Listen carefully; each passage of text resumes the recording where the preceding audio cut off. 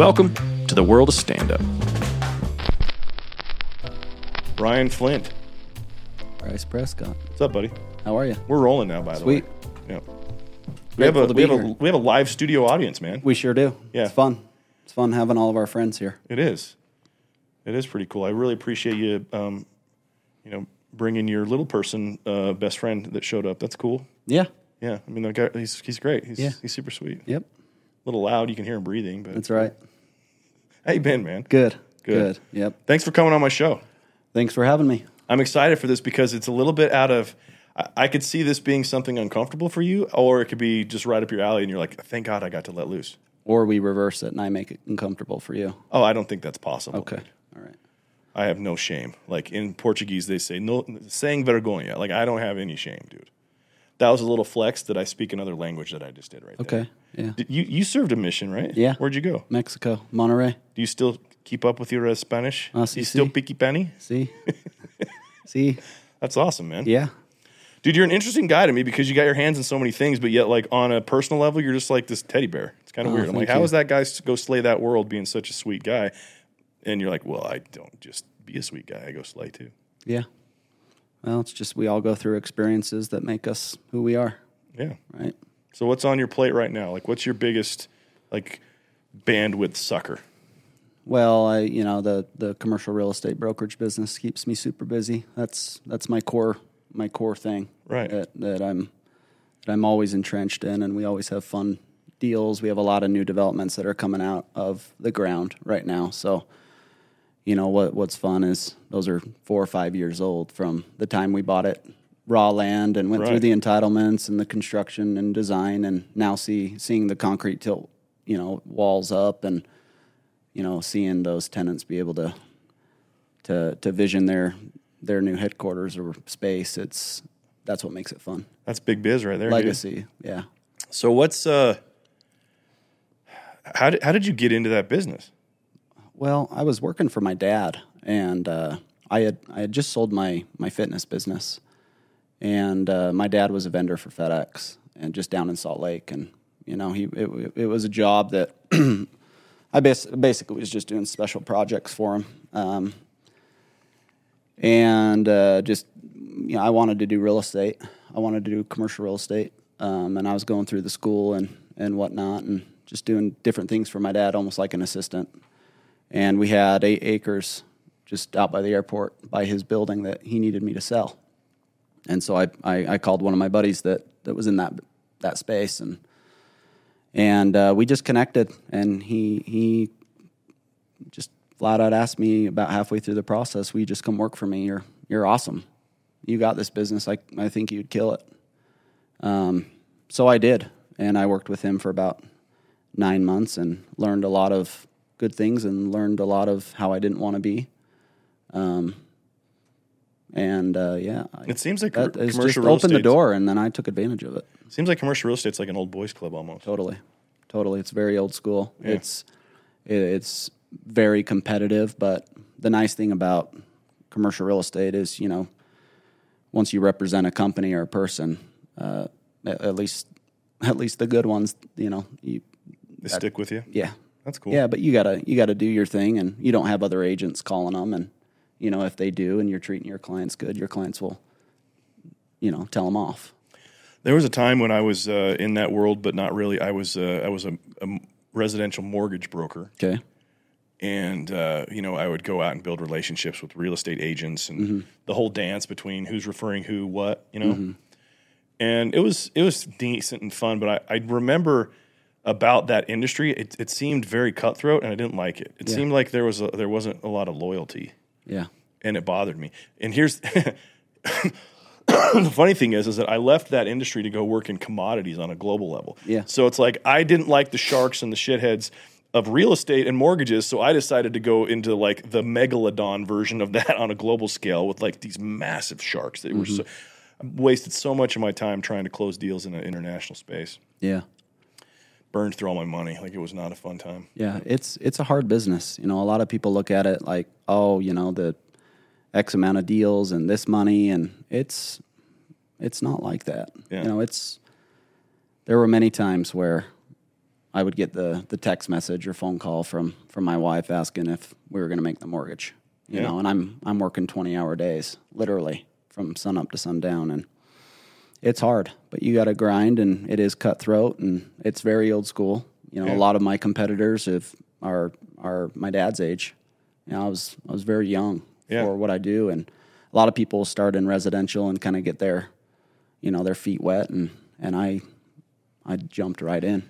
You've taken the whole social media aspect of it by the horns as well. You've incorporated that well into your brand. Yeah, and you know what's cool about social media is it's such a good tool. It's a free tool, but initially I was just posting properties and I sold this. This is for lease, and yeah, it works. Like some people like that, but I couldn't really relate to many people. Yeah, and so I just shifted gears and started talking about who I am and sharing who I am and giving myself permission to do that, and then incorporating the real estate, which is fun, and it works, man. I love that. That's important to you. You used to work with a guy named Brandon Fugel. Yeah, I remember this was recent. My wife and I were thumbing through Netflix. Yeah, and there was this TV show about Skinwalker Ranch here in Utah. This this haunted thing. Yep. And I see on the Netflix preview this guy, and they're in Utah, and I'm like, is that Brandon Fugel? Yeah. So I click on the thing, and it's him. It's like he had bought the ranch and everything. And I started thinking about the power of branding relative to your individuality in that space, and how this guy Brandon Fugel has taken it to the point where he's in a Netflix documentary. The way that you've been able to do the same, like you aren't in a Netflix documentary, but you've been able to be very successful with using that, and to the point that you're launching a podcast even pretty soon that is the other side of that, the personal side of it, that who the guy is that walks into the real estate office, right? And I love that sort of thing. When you talk about from a social media standpoint, a lot of people don't get this aspect. They just think they need to post certain things. Right. When you're strategic about it, you can be very, very good at getting a result. You got to post your story. You got to post your personal philosophy, your values, your results, whether they're good or bad or both. You got to ask questions. You got to engage. Like when you do that in a certain way, basically you get to know your followers and they get to know you, and it becomes like a rabid fan base. It's really effective. Yeah, and it forms a connection and a friendship. Yeah. And being authentic it's what a lot of people have a hard time being, especially on social media. And my messages come from my personal experiences. Yeah. And I write them for me, and it's not about the likes or the follows or anything like that. It's a little bit about that. It's it's about the engagement. Sure. And it's nice to get those messages, even if it's one that I needed this today. Yeah. Isn't it kind of crazy? I had this thing happen. I did a post about this last night, and it kind of blew me away. You and I are friends off mic, and we've talked about some of the different challenges and successes of our lives. And I've had this. It's been happening more and more. Where and I share this not to be. I'm not being braggadocious. I'm just being. I'm being real about my own experience. I've been more and more accused of being successful and seen as somebody that was worth the connection. Yeah, as a high value person, right? And it's only been recently I've been like, is that really how I'm seen? Am I really seen as that guy on the hill that's doing the good?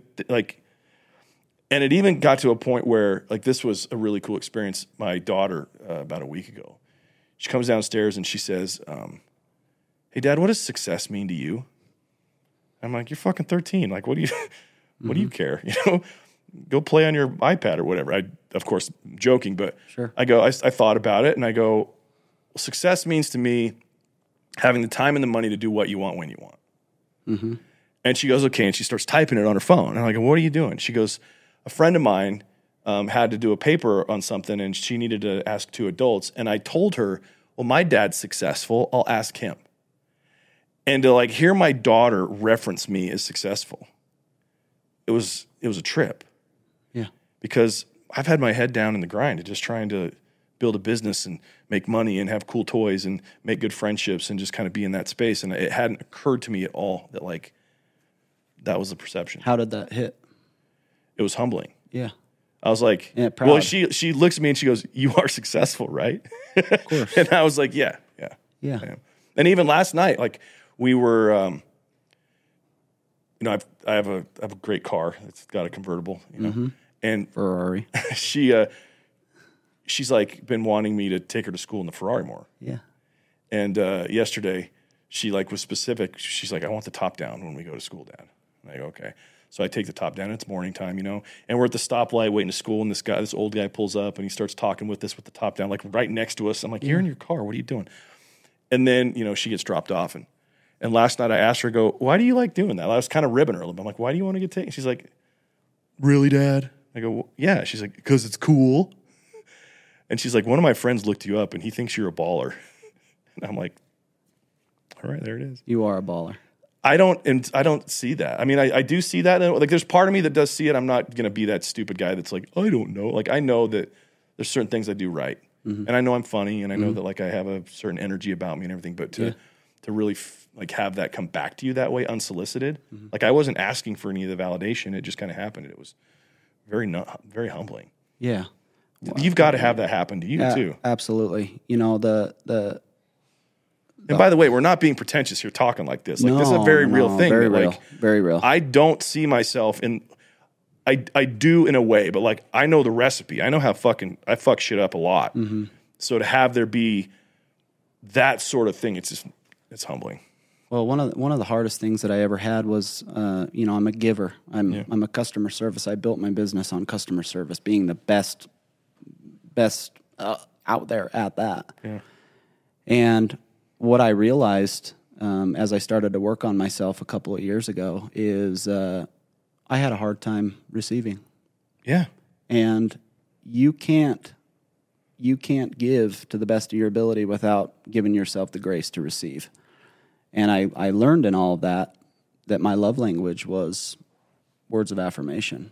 And I changed it and tweaked it a little bit. But people seeing me for how I see me and being acknowledged, but then having the courage that when they are giving you compliments, or you do call it a deal, or you do, your son calls you a hero, or your daughter is proud and calls you successful, rather than an arrogant stance, it's humbling. But you have to acknowledge it, because they see you in a way that you want everyone to see you, because that's how you see you. But that's when my life completely turned around, is when I started to acknowledge what was coming to me and receiving. Yeah. And it's, that's the spiritual connection, and it just makes giving and helping others more authentic as well. Sure. I agree with that. I also recognize that on a personal standpoint, I won't say the ability, because everybody has the ability to receive, but the willingness to receive. Yeah, that's a good word. It's more than just compliments. It's about being able to, even from, let's get all, woo-woo juice and put on our hippie hats for a second. It's like a universal thing when, like, can I receive success? Am I willing to receive financial abundance? Am I willing to receive accolades and fame? Am I willing to receive the result of the work? It's a very difficult thing, especially when most people had shit that they dealt with growing up. Yes. I've done a lot of work on myself and in trying to understand my behaviors and how my behaviors became my behaviors, and what my values are and my beliefs and things like that. And I've learned this thing that is very interesting. So I heard you say that your love language, or at least one of your love languages, is words of affirmation. Yeah. The irony is that what I know about you, I know that's not your love language. What I know, though, is that you've never really received true validation from the people that were important to you in your life. Yeah. And so we think then, when we receive words of affirmation, which is basically validation, Yes. we then think that's our love language. It's like we're so thirsty to have the people close to us be like, no, you're awesome, that we think it's a matter of love language. And it's actually a matter of, like, health. Yeah. Like, you need that. You need to be, and this is not an external validation type of thing. And this isn't like, well, I read this meme. There's so many whacked out single people that are out there, and they have all these ideas about what life is like in relationship. And they're like, well, it's a red flag if a guy needs validation. And I'm like, what the fuck? Yeah, no. Everybody needs to be validated. They need to be seen, and they need to be known that they are being seen. But authentically. Of course. Yeah, that's, I use those words like there is no such thing as being seen inauthentically. Yeah. You're seen or you're not. And so the whole point of sharing this, like, I love this sort of journey because, like, as things changed for me, and I know that as they're going to change for you, and things you've shared with me some really personal things that are really cool that's going on for you, you'll start to realize the words of affirmation mean less when you start to receive the validation that you need. Yeah. So many times. And then you're just going to want to fuck all the time. It's just going to be, it's going to be about physical touch, and that's it. Sure. And that's important. When somebody says, "Hey, you're amazing," it's like, "Oh, you're too nice." I used to say that all the time. "Oh, you're just so nice."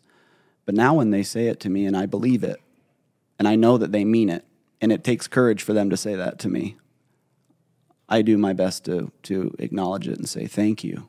Thank you. I work really hard." Yeah. Don't give the message of, "Oh, you have no idea what I do for you." Start showing them and telling them what you do for them, because you're validating yourself, and it's given me kind of an more open heart to receive that love, because I'm exuding it like crazy. Yeah. But I block it off and I have my gates up, and it's because the people that I want that acknowledgement from so much it doesn't come in.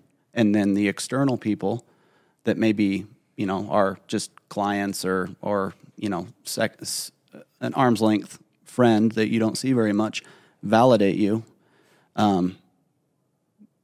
There's like that jealousy that goes on with the people that you want that validation. Like, "Oh, why do you talk about them? Why do you care so much about them? Why is it always brought up at our table?" It's, well, you would too. That if maybe it's 50% my fault that my guards are up. Am I seeing that? But it's yes, it's affirmation, but honest to goodness, it's just being seen and heard and felt and acknowledged, and you just have to reciprocate it too. Of course. That's important. It's been really, really life-changing for me. That's so great, man. Yeah, because I feel like I can relate and I can connect with people that are vulnerable and are open up to me. I can share because I was there. Yeah. It's my avatar that we're talking about. I'm super grateful for it. Well, I'll give you props on this. We work on your podcast together. Yep. And this was, a month or two ago. I can't remember exactly when it was, but it was a rough day for me. I was having some challenges with my wife, and I didn't know how to kind of handle it, and my energy sucked. And we showed up to the thing, and you sensed it, and you're like, "Hey, let's just talk, man. We can." And you were like my friend in that moment. You were somebody that cared about me as a person, even though you have been paying me for help with what we're doing. You put that down for a second, and it was something where it allowed me to have like a third party. You don't have a dog in the fight of me and my wife. You don't care. Right. You're looking out for both of us, Mm-hmm. and because both of us and you're friendly with both of us. And so it really meant a lot to have that moment of where I could just let it down, because I know that something that happens to me, and I want to get your take on this too if it happens to you, because of how giving we are, it makes it more difficult to receive. And on top of that, it oftentimes makes it awkward for people to want to give to us. Not that they don't want to give, but they just don't know. They're like, "That guy's got everything." They don't know how. They don't know how. Yeah. And they minimize what that would be to somebody, and so they don't do it. And then we're on the other side of it, internalizing and well, we don't matter. It doesn't make a difference to anybody. When there's all this residual value and love that's being spread that we don't ever hear back about. And that's okay. I'm not making some sort of "please love me more." Mm-hmm. But it's a very real thing that you have to handle that. Have you experienced that too? Absolutely. And my problem was I didn't communicate it. The greatest conversation was when I said, "Hey, I give you permission to love me. Yeah. I give you permission to see me. I want you to see me." Are you talking to yourself at this point, or are you talking to I'm talking to my wife. Okay. I'm talking to my close relationships. I'm talking to my parents, right? Because there's always been a guard. There's always been a push away. There's always been a scarcity feeling that they're going to hurt me, right? I'm working on myself so much that I'm vulnerable. I'm sensitive. And I try to be the tough guy, but what I've learned is, man, some of the toughest guys are the ones that are the most vulnerable and open and honest with themselves. And that's been big for me, and it's been big for my relationships that are close to me, saying, hey, I give you permission to see me. I want you to see me. If you don't see me, let's communicate about it. Yeah. Right? We just always stop and run. Like we talked about, you read the first chapter and you close the book. Like usually there's so much hardship that goes on in that first period. You just got to work through it. And the end will it's either way, whether you stay together or not, it should end up in a win-win situation. I mean, that brings up an interesting perspective related to honesty within a relationship. I don't fully believe any one person ever truly seeks to be a dishonest person, even though they might omit or outright lie about certain things that are important to them. And that concept always intrigued me. It's like, well, what makes somebody lie? What makes me lie? Because I've lied. I've had times where I was completely dishonest. Sure. To people really close to me. Right. About very important things, It's like, well, what about that is? And it came to me. People are dishonest when they fear the outcome of what the truth would bring. Yeah. I was just going to say that. It's not that they fear the truth. They fear the reaction to the outcome. Yeah. Yes, without understanding, because again, they usually put their guard up the minute that they hear anything bad. Yeah. Right? And you never get an opportunity or grace to work through it and explain yourself. And it's not that you're defending yourself. It's that you're being truthful to yourself through that person. Yeah. Right? And it's the reaction of the outcome. It's not the truth. Okay, so I have a scenario I want to poke at you because I don't get this thing. Okay. You've seen the new Top Gun? I love it. It's the best movie of all time. It's so great. It's so good, man. If you don't like Top Gun, you can suck a dick, all right? Because it's the best movie of all time, all right? I just want to make sure that's clear. Can we make a clip of that? I want to use that in promo land. All right. So, spoiler alert for Top Gun right now. We're going to talk about details. So, for the 6 of you on this planet that haven't seen it, you can mute it. All right. Top Gun. Part of the story there is you have Maverick and the relationship that he had with Goose's son, right? Mm-hmm. And we learn in the movie that Maverick had pulled his name's Rooster in the movie. Yeah. Rooster's Naval Academy paper, so he couldn't be in the Navy and couldn't be a pilot when he applied. Right. And it caused Rooster, who's played by Miles Teller, to completely resent Maverick, and he had this huge thing. And he also kind of hated him because he blamed his dad's death on Maverick, right? From the first Top Gun. If you haven't seen the first Top Gun, I got a question. What are you doing? Yeah. Not living life. You're not. What? Can you give me the address of the rock you live under? Okay. Mm-hmm.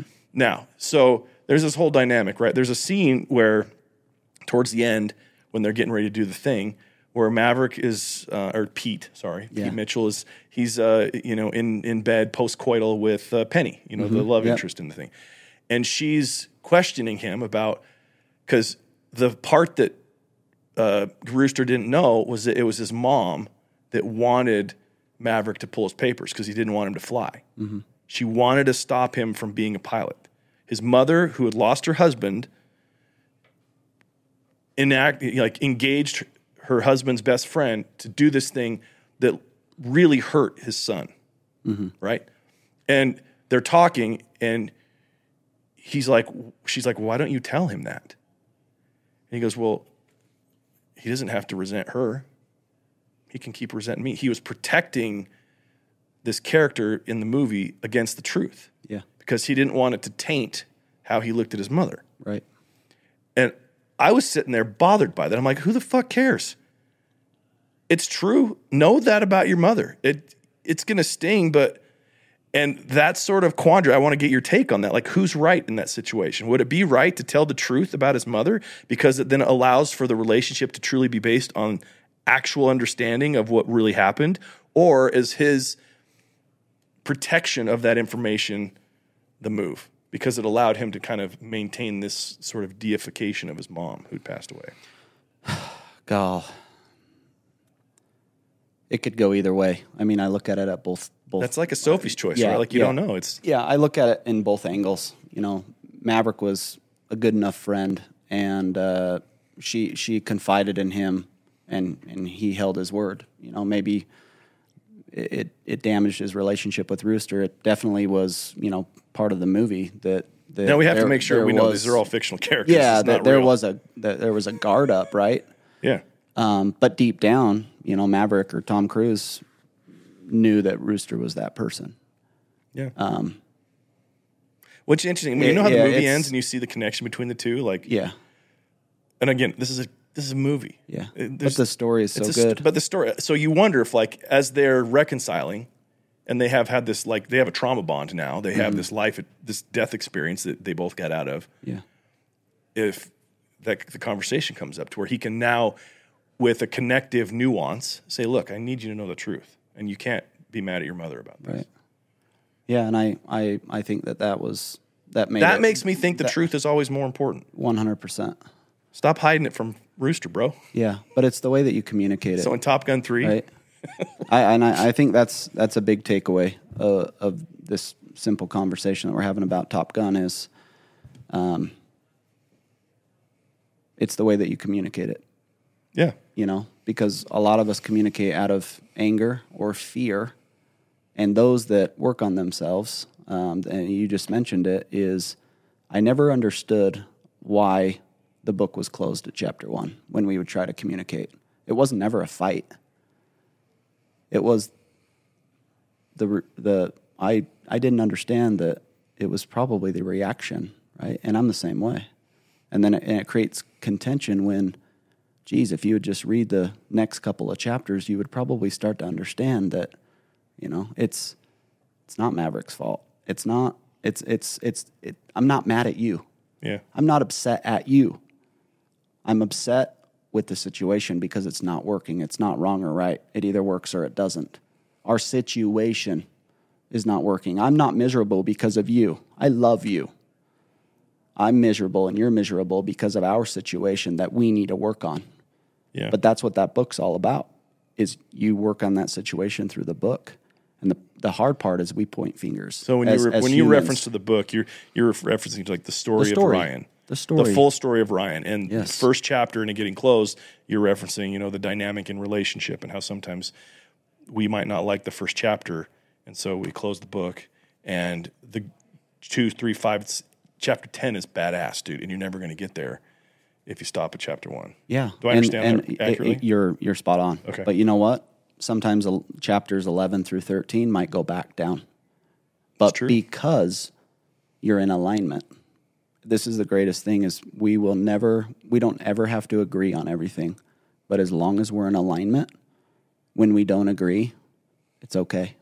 Isn't it because we amazing? are in alignment. And the hard trials that come and the low times of a situation, because we're in alignment, because we see each other, it's powered through with, you know, togetherness and connection and commitment. And that's one thing that I struggled with growing up and even in business. And it wasn't until the last couple of years that I understood that, you know, they don't need to like me. You know, it's like the like-respect thing. Well, But, it geez, becomes you it's- don't understand things. It's an at that point. alignment. Yeah. of- Well, on top of that, like what people, I always thought this was cliche, but it's so true. What people think of you is none of your business. Right. I learned this a long time ago, this reality in relationship, that I can't make anyone happy and nobody can make me happy. However, we have an influence to make the personal choice to be happy be one that's difficult or easy. Yeah. So like in a marriage dynamic, I know I can't make my wife happy, but I can sure make it really difficult for her to choose into her own happiness, Right. and vice versa. Mm-hmm. And, you know, with what we're talking about here, that sort of outsourcing, I think it's a natural thing for humans to want to like put that off on somebody else. For sure. Because personal accountability for your own feelings and your own results and everything is very lonely. Like when you're looking at a life that sucks and you have nobody else to blame but yourself, it's stark. Yeah. Ironically, though, it's empowering because you're like, okay, this is where it's at. It's all on me. Let's go. But to get that, to have that type of conversation is so rare for most people. Yeah. They want to say it's because of the market or my mom was this or I can't, my boss sucks, whatever. They have all these like excuses that, again, have nothing to do with anything because they're just kind of shirking that off. Yeah. And then furthermore, in the dynamic behaviorally within relationship, like we internalize this. I know that, for my wife and I, some of the biggest challenges that we've had to overcome was misunderstandings of intent. Yes. Like she would do something and I would internalize it as something that was lack inside of me. Yeah. Where I would think, oh, she's not attracted to me, she's not into me, she's judging this or whatever. And when we were able to get to the bottom of it, she's like, those are none of those things. I had this thing going on and it just this, and we were so far apart based off of true misunderstandings of what the actual thing was. And one of the things that had to change for us, and it's been a beautiful thing to have this happen, is that heading into situations where like there would be that sort of discontent and that dissonance, that it's just like, doesn't feel right, to speak up immediately and be like, I'm feeling a temptation to internalize this moment to mean this about our interaction. Am I on point or no?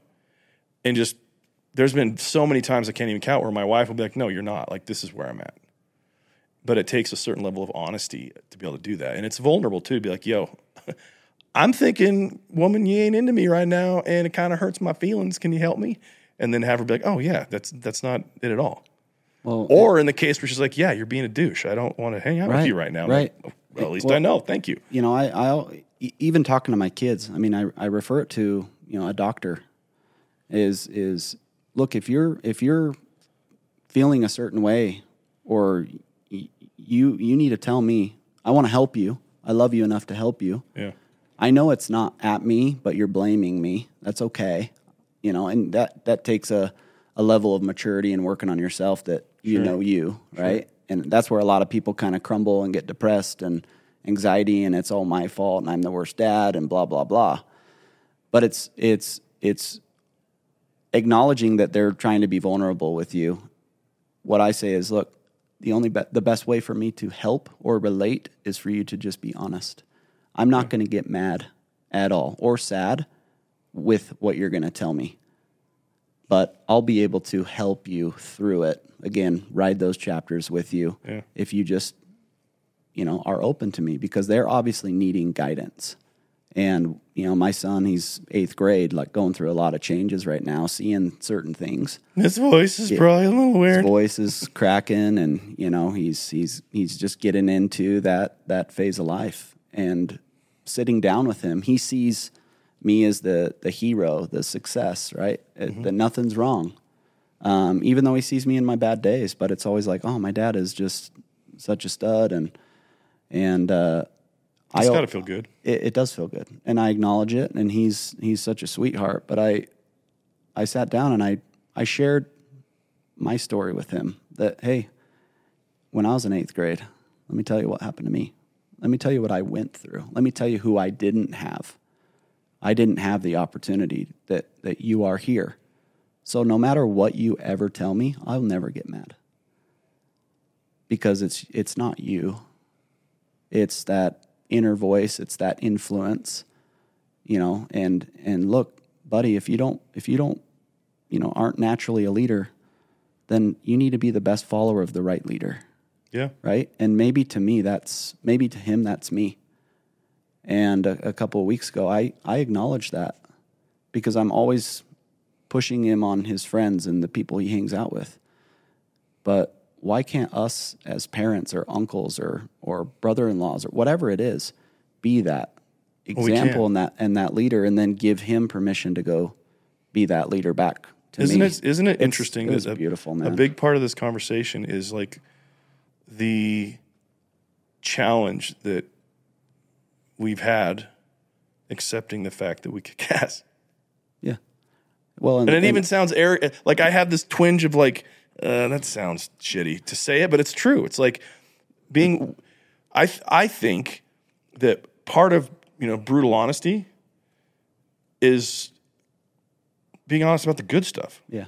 Be like, no, I'm killing it in this part. Yeah. Being honest with you and not in the minimization of it. Like, why do we give so much space and attention to the bad stuff? It's like, because that's society. It's so for easy. You. If somebody says, no, you're amazing and you do this right, it's a very easy move to second guess it. But if somebody calls us a piece of shit that can't do anything, we're like, oh yeah, you're right. Like, it's so much easier to believe the limiting belief. Yeah. I don't get that. Well, the world's just based on negativity. That's why there's so much, anxiety and depression going on. Well, consider this. It's I don't know if you've considered terrible. this, dude. This is I've done a lot of thinking about this. Yeah. I'm a person that believes that everything is energy, right? Yes. Things vibrate. You have a vibe, bro. Like, we're Yep. gonna vibe. There's a feelingness, Yep. right? Okay.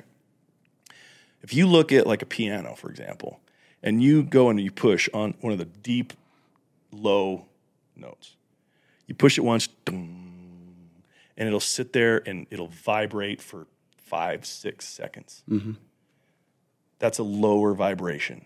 And it sits there and it resonates with itself. It feeds on itself for a little bit. Mm-hmm. You go to the other end of the spectrum with the keys. You go up to the highest one. Ding! It doesn't last a millisecond. If you want it to keep doing it, you got to keep hitting on it. Right. That's a high vibration. So when you look at behavior and success and manifesting and all the woo-woo hippie shit, it takes more attention to vibrate higher because it burns off quicker. Yeah. Like, when you're really vibing high, it goes away quick. When you're in the funk, it sits and just resonates. Yep. To be depressed is super easy. When you sulk in it. Yeah, and when you... It's hard to stay on a high, but it's easy to stay at a low. Yeah, 100%. Right? And that's where, the 7 levels of energy come in. Like, you be the highest... The person with the highest energy in the room wins. It doesn't mean hyperness. It means energy within. It's that vibration. It's that connection. Yeah. And when people feel connected to you, they're vulnerable with you. When they feel connected with you, they trust you. When they feel connected with you, they'll open up about you because you've worked on that. That doesn't come naturally. Yeah. Right? Here's another part of that I think is completely overlooked, because that's an easy thing to see and to believe. For sure. Low notes vibrate, high notes, okay. But what isn't talked about is if you look at things like music is a combination of energy and vibrations that work. Yeah. Like, if you've studied music theory, you know that like a third or a fifth, you have a root note, and then 3 steps above it is the third. And when you play a third, like on a piano, it's a pleasing sound. Mm-hmm. So you can have certain energies that aren't the same that make a good note. And then, like, for example, if you take a key on a piano and then touch the one right next to it, it sounds like shit. Mm-hmm. It's bad. So it's like energies play with each other differently too. Yes. And that's actually one way to raise your energy, is to be around people that have both pleasing vibrational energies with you and higher vibrations, because it brings you in. Well, I think people are going to ask, well, how do I understand, or how do I know where my energy is or where their energy is? What would you say to that? I would say sit in stillness and pay attention to how you feel, and give attention to every feeling, every emotion, every thought, everything that comes in there, and you will find where you generally are.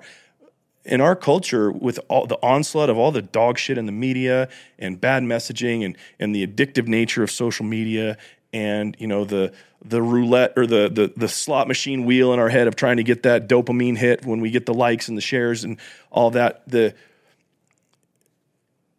it's easy to lose yourself in not be present in your body. Yeah.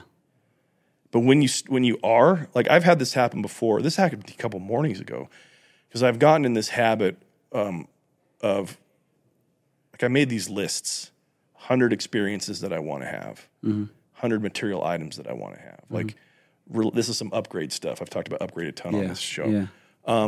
And I had let some time pass since I had reviewed those lists. And I opened up those lists, and I remembered the energy to which I wrote the fact that I wanted a private plane, that I wanted to be, I wanted a massive house overlooking the beach in Newport. I wanted, like, all these different, like, really kind of audacious goals, you know? And the energy of that, it shifted my mood immediately, because I was in this place of stress and and anxiety, and there was all sorts of thoughts coming in and out of my mind about life and everything. And then I had this sort of like retuning of my energy when I redid that. So the advice that I give to people, you gotta be present in your body. I think meditation as a practice is something that everybody should do. Yeah. Well, and I incorporated breath work starting this year. And, I always give Shannon a shout out because, oh man. Miss Sperber. Yeah. Doc. Yeah. She's unbelievable. I've been through a lot personally, you know, with it doesn't matter how successful you are. Everyone has those moments. And I really had to go deep with myself. But the problem is in society and the way that we grow up, we get hurt. It's get up, don't cry. We make a mistake. This is your consequence. Well, that's more directed towards men too. Oh, absolutely. Men by far, right? And what I learned with her was, I hadn't cried in 15 years. Not really? One tear. Not if how's that a friend possible, would dude? Die, because I was shut off. It wasn't even just like a guard that was up. I had gates that were up and were locked, and I never gave myself permission to feel. I gave myself permission to be angry because that's easy. It's a negative vibration. Yeah. When I was happy, it was like, oh, I probably shouldn't be this happy, right? Rather than just enjoying the happiness and being in the moment. Doing breath work, it's like a journey in itself. You get completely high just on your own breath. It's amazing. And I encourage people that meditate to do it. Reach out to Shannon or Google it. I mean, YouTube it. There's so many different ways to do it, but it's what I did is I gave myself permission to feel everything. Sadness, happiness, anger, fear, to see my vision board, to visualize it, to manifest, to cry. I lost my grandma this year and she was my everything. And I had been working on breath work, and the emotions that I felt, it took me into a whole different stratosphere, a different planet, a different universe, in the sense of, wow, because I've allowed myself permission to feel, the power that I'll be able to take from this is and help others. And honestly, it was so good for me and my own confidence and my own grace that I never gave myself. I feel like I have a connection with her better than, when she was here. Yeah. Because I feel her. I've given myself permission to feel that spirit of her. And, but society makes it, and the problem is, there's one thing what society tells you, but it's another thing that how you receive it. Going back to the receiving, right? Always turn a negative into a positive. 2 negatives equals a positive. But a lot I don't of know times if I believe in that. Well, I do. Well, let me share with you why.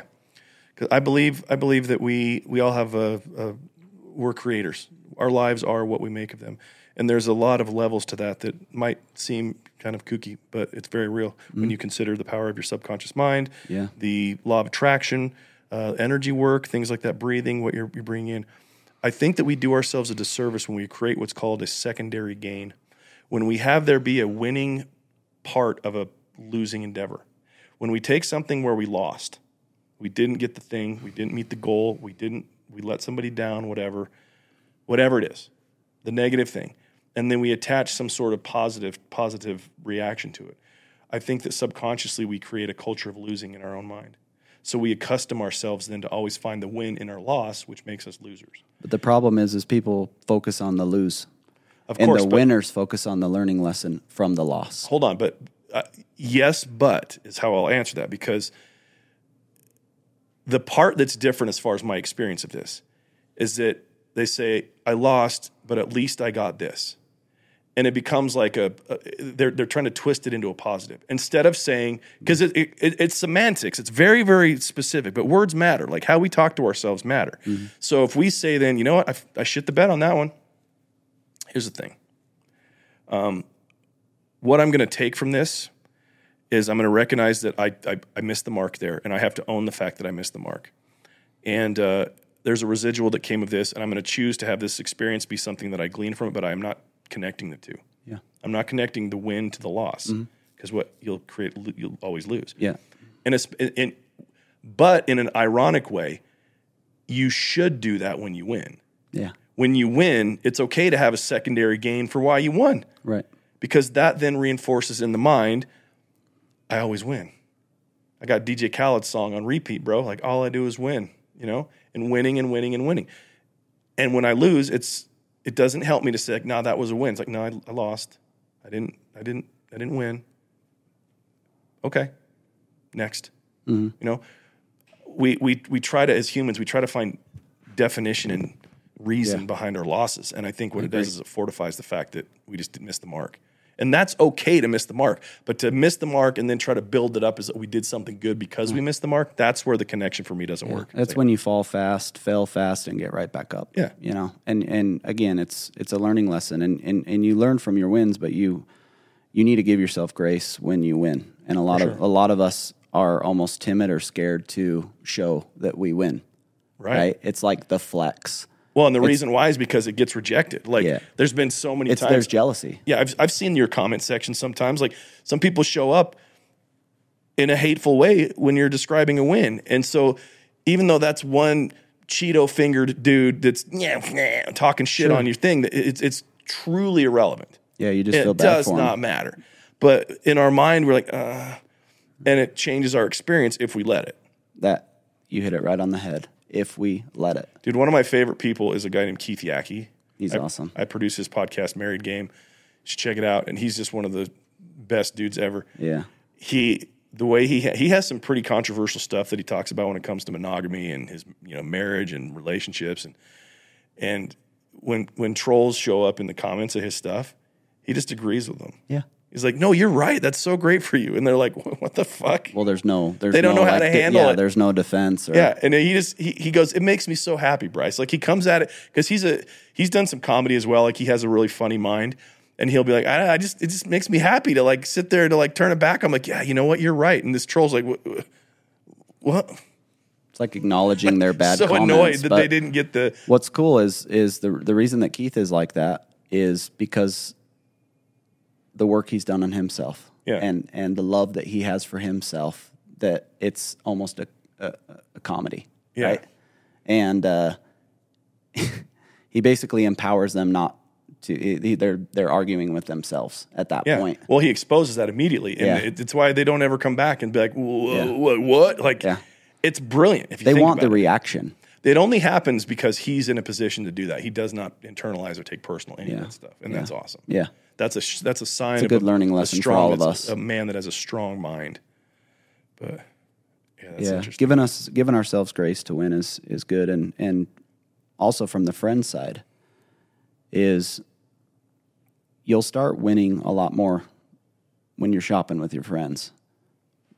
The more that my friends are proud of me when I win and happy for me, the more abundance there is in the world. And it goes vice versa. Like there's people in this room right now that I love seeing them win because I've seen them at the bottom. I've seen them struggling, and we can relate to that because I remember those days for me. And if it wasn't for a couple people in my life that believed in me, because I didn't believe in myself, I wouldn't be where I'm at. Yeah. But the problem is our arrogance oftentimes get in the way, and we need to remember those people, and that's why in my business in commercial real estate, the word of mouth spreads. I get to pick who I want to work with. I want to go shopping with my friends because I can tell them that does not look good. That is not a good fit. That is not good for your business. That's not good for your growth. And I'm looking out for them, not just for the temporary gain for me. I'm looking out for them because I want to be a part of that legacy forever. Yeah. And it's a beautiful thing, but you also have to look in the mirror and say, I'm proud of you, man. Like, don't treat people like you would want to be treated, even when you're not there. Yeah. And I love it. It's important. I love that, man. I think that's a good thought to kind of not end on, but I want to transition into our current event segment. Okay. Because I think we're going to talk some mess now. Okay. Okay. What you got, producer? Con man? I like calling you con man. That works for me. Hey, right. how's it going, guys? I just got to say I'm lucky to be in the room with both of you. Put your shirt back on. That's weird, dude. Whatever it takes to win. Yeah. Right? I'm going to kind of pivot. Just because I know you both personally and I get to call you friends. If you guys can start all over from scratch, go back to like 20 years old, what would you do with your life? Would it be where you're at right now, or would you pursue something completely different? I'll let you go first on that one. Oh my goodness. I would be doing exactly what I'm doing. But what I would have done differently is I would have worked on myself earlier. If I had worked on myself at the age of 20 instead of 33, 34, I can only imagine the impact, more of an impact that I would be on this earth. But in that same answer, I know I'm not the person I am today if it wasn't for what I've been through. Because I've been scraped through the street a lot, and a lot of it's my own fault. Yeah. But I'm just grateful for good friends and good people, and I'm grateful for me having the courage to get up and keep fighting and keep fighting and keep fighting, no matter how many times I could have given up. So that 20-year-old version of you'd done the same thing, basically? You like where it's at? And I just would have wished that I worked on myself earlier and given myself permission to feel everything that I feel now, because it's because of how I am with myself is how I can protrude that energy in the world. And I'm not for everybody. Everyone's not for me. But the one that I am, the people that I am for and the people that are for me is so powerful. It's like pure love. That's an interesting question because when I was 20, I was living in Brazil. I was a Mormon missionary at the time. And a lot of the decisions that I made, I got married 5 weeks after my mission. Horny bastard. It's fucking stupid, dude. And I mean, I got 2 beautiful daughters out of it, but like that relationship has been a thorn in my side, even to this day, Mm-hmm. And so if I don't know how to answer the question. It's not a reality that I could change anything, obviously, but if I could change anything, I think that I would, in like a sense, if I could go back and talk to that kid, Mm-hmm. I think I would tell him, I'm like, bro, you're so much more lovable than you're giving yourself credit for. You're so much more talented than you're seeing. Yeah. Like my parents were poor and of little influence, and I had a girlfriend before I went on my mission her family was really involved and great, and everybody got good grades, and they were all beautiful, and tons of money and position in church, and like I wanted a piece of that, and I think that was one of the things that I was attracted to about her was the idea of like just that sort of family, and being part of that, and the woman that I married had the appearance of that as well, like this like sort of stalwart church family that had all this. And I would tell that kid to, give your decisions some time. And I don't know where it would lead me because there's a couple of key things that if they would have looked a little different, it would have put me on a completely different trajectory. Now, having said that, I love my life. There's certain things, I'm not one of those idiots that's like, I don't have any regrets, man. That's bullshit. There's certain things and I'm like, you know what? I really wish I hadn't done that. But at the same time, like I can recognize like I am accumulation of all my experiences and my thoughts, and I kind of like where things are now, and so I just get to be cool with that. Instead of like trying to revise it or make it something that it wasn't or wish it was different, I just be like, I'm gonna put it down. I like who I am today. I like where I'm going. I like the trajectory and what's possible, and we'll see. I love that. So that's kind of that. That's my take on that. You got to provide Kleenex here for everybody. Maybe just a little bit. I love that. I thought that was deep. So next question, and I'll make it a little lighter this time, but football just started, Okay. and Ryan, I know you have kids in sports, and what are the kind of correlations between having your kids grow up in sports and pursue that like professional status of whatever it may be, NFL, NBA? Is there a correlation to business as far as having determination, hard work, hustle?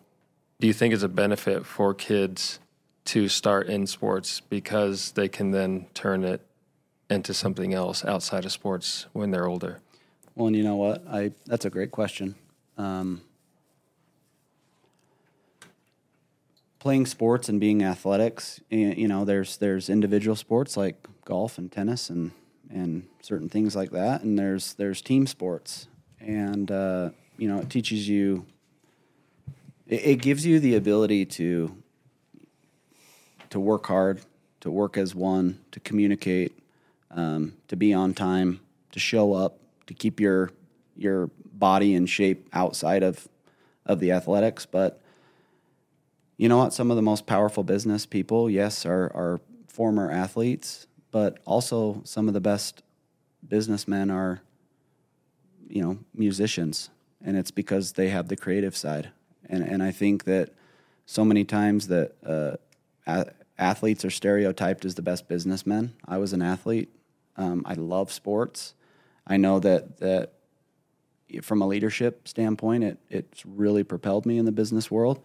But I've also understood, as working on myself the last couple of years, I'm so much happier, and I see and experience the success because of the creative side, because of the calmness that I have and the confidence that I have in myself, to navigate some of those more strenuous, frustrating times where a lot of athletes will they get in their head cases, they throw their helmet, they throw their baseball bat, they crack it, right? They have a temper.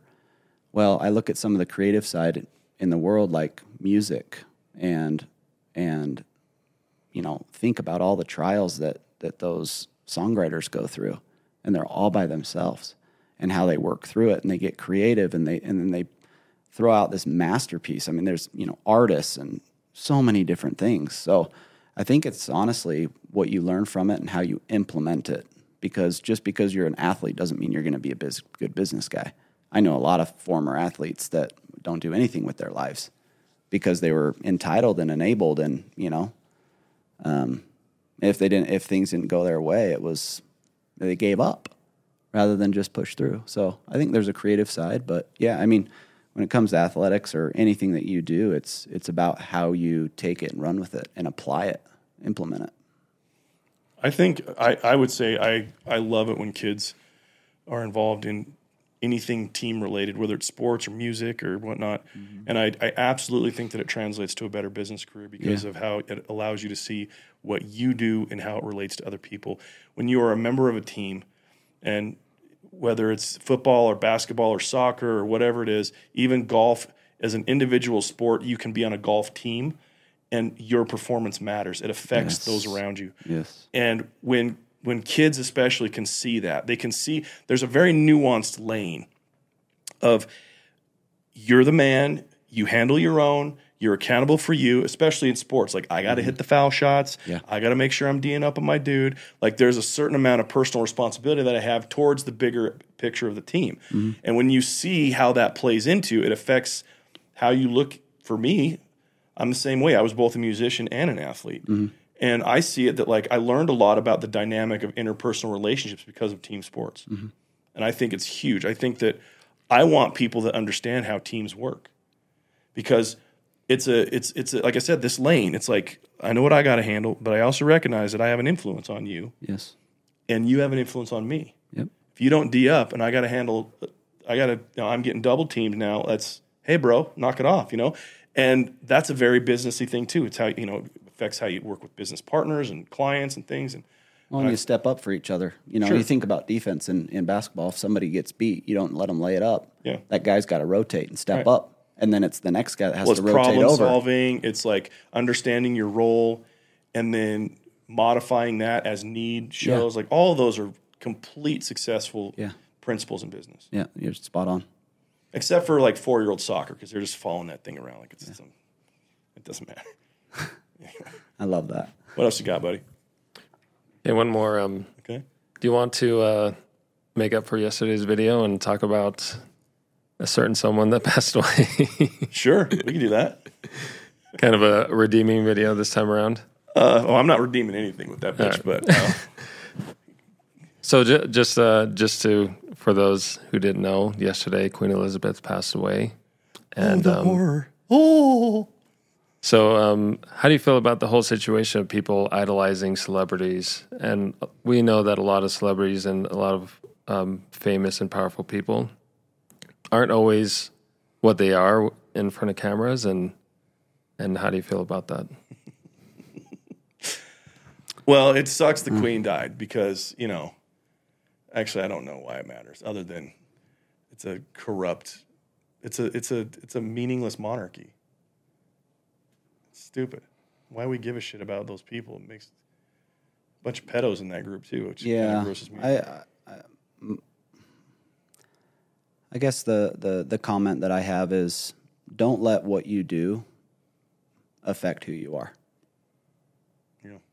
And a lot of times those celebrities get so entrenched with what they're doing and the fame that it changes who they are to the people that matter most. I think that happens a lot less than we think, and this is kind of where I'm going with that. And this, I don't want to, please forgive me for my flex here, but in comedy, I've been able to like make friendships and work with some of the biggest comedians on the planet, and I've seen them in the green room, behind the scenes, as a dude, as a woman, whatever, as a person, and they're just people. Yeah. They're just people. They just did something that a lot of people like. And those people then want a cut, if you will, of what they're doing. They want to be at the shows. They want to buy the merch. They want to be in that world. And a lot of times, I've seen this happen firsthand with people that I know. Their behavior is misconstrued to mean one thing, and then this whole picture gets painted about who they really are, and the reality is nothing like it. Yeah. And they have to deal with the haters and the trolls that believe this nonsense about them when it's not even remotely true. Right. I mean, you and I both have a personal friend. It's not like Sean is a celebrity, but Sean Whalen had that deal with the FTC. He had the FTC come in. He was out of compliance for 6 weeks, had to pay a massive fine, had a whole big deal. And all these articles started coming out that he was ripping people off and that he was defrauding people, that he was removing claims of made in China. And he's like, he's never bought T-shirts from China. They were all from Nicaragua. Like the whole thing was spun out of control. And he even went on the record saying, like, this is the reality of it. I have this video that posted here. And nobody cared. Yeah. And it became a thing where it's like, that right there is somebody that was close to me. I'm like, how crazy is it that people can have such a vested interest in somebody they don't know for hatred or disdain, or they want to watch him fall? And so like with a lot of the celebrity stuff, I see that as a real thing. Sometimes they're legit pieces of shit. Like, let's be real. For sure. Humanity has a spectrum. You got good people and you got all the people down at the bottom that are not good. And so I know that those people exist, and a lot of them have fame, and they've lied, and the reality of who they are is hidden from the public. That's a truth. Well, and as you were talking about, Sean, he came in my mind too, because his online persona is bold. Yeah, but it's his brand. Lion's not sheep. He's the lion. He's the leader of the pack.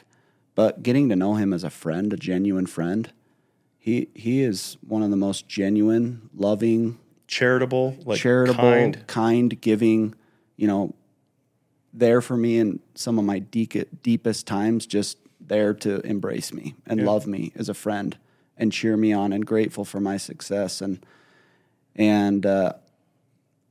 man, when that FTC thing came out, I said I was with him that day, and with him and Sachs and his team in the conference room, and he knew this, but I knew all it was is just an opportunity for him. Yeah. It was an opportunity for him, and the way that he handles his life and the way that he is as a person and a man, his exposure just helped him. Yeah. It didn't hurt him. Yeah. You know, it was the haters and the jealous people that were the one throwing the darts, but it was the people like he is to us behind the scenes that kept telling him, we love you, we're here for you, we know, we got you, you know, keep going, keep going, keep going. And he's normal, you know, he's a man's man, but he is a normal human that feels and loves and one leg at a time. And he's been there for me so much. So yeah. Well, dude, I like think, that comment. I think that it's kind of flip-flopped in a way. It's like when somebody gets demonized like that in the media, I automatically be like, well, what's the full story? Yeah, yeah. And inversely, when somebody's held up to be this perfect person that's flawless, I'm like, fuck that guy, dude. Like, I think he's full of shit. There's something missing. Yeah, for sure. And I'm usually proven right when it comes down to it. But we all have our stories, and it's oftentimes we and I've been guilty of this too. Oftentimes we just, you know, we want people to see our best. Yeah, the highlight reel. But exactly. But you know, it's where the real connection comes in is when you can actually relate to others. Yeah, relatability is like a superpower. Yeah, it's a superpower because then that there's a feeling. It's like a culture. What's a culture? Culture is a feeling.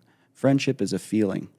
And it's so powerful in sports, business, you know, life, marriages, relationships, and that's when you can be vulnerable knowing that that person loves you and is there to embrace you, not judge you. Yeah. I love it. Yeah. I think that's a good way to end this thing, man. Yeah. Thanks for having me, bro. Dude, Ryan Flint, where do people find you? On social media, or you can just Google me. I'm sure my contact's out there somewhere. That's the first time I've had a podcast. You'll find me. If you want to find me, Google. you'll find me. That's awesome. Yep. Okay, well, friends, you know the drill. If you got anything good out of this, please share it. Please subscribe to the YouTube channel. If you're willing to go leave us a rating and review on iTunes, we'd appreciate it. There is a link at BrycePrescottComedy.com that takes you right to that place. We're trying to grow our tribe here. We think we've got something special here. We have a good laugh and talk about some important stuff. And so time for I'm asking you guys to stand up too. So please do that. Anyway, thanks again, buddy. Thank you. See you, man. See ya.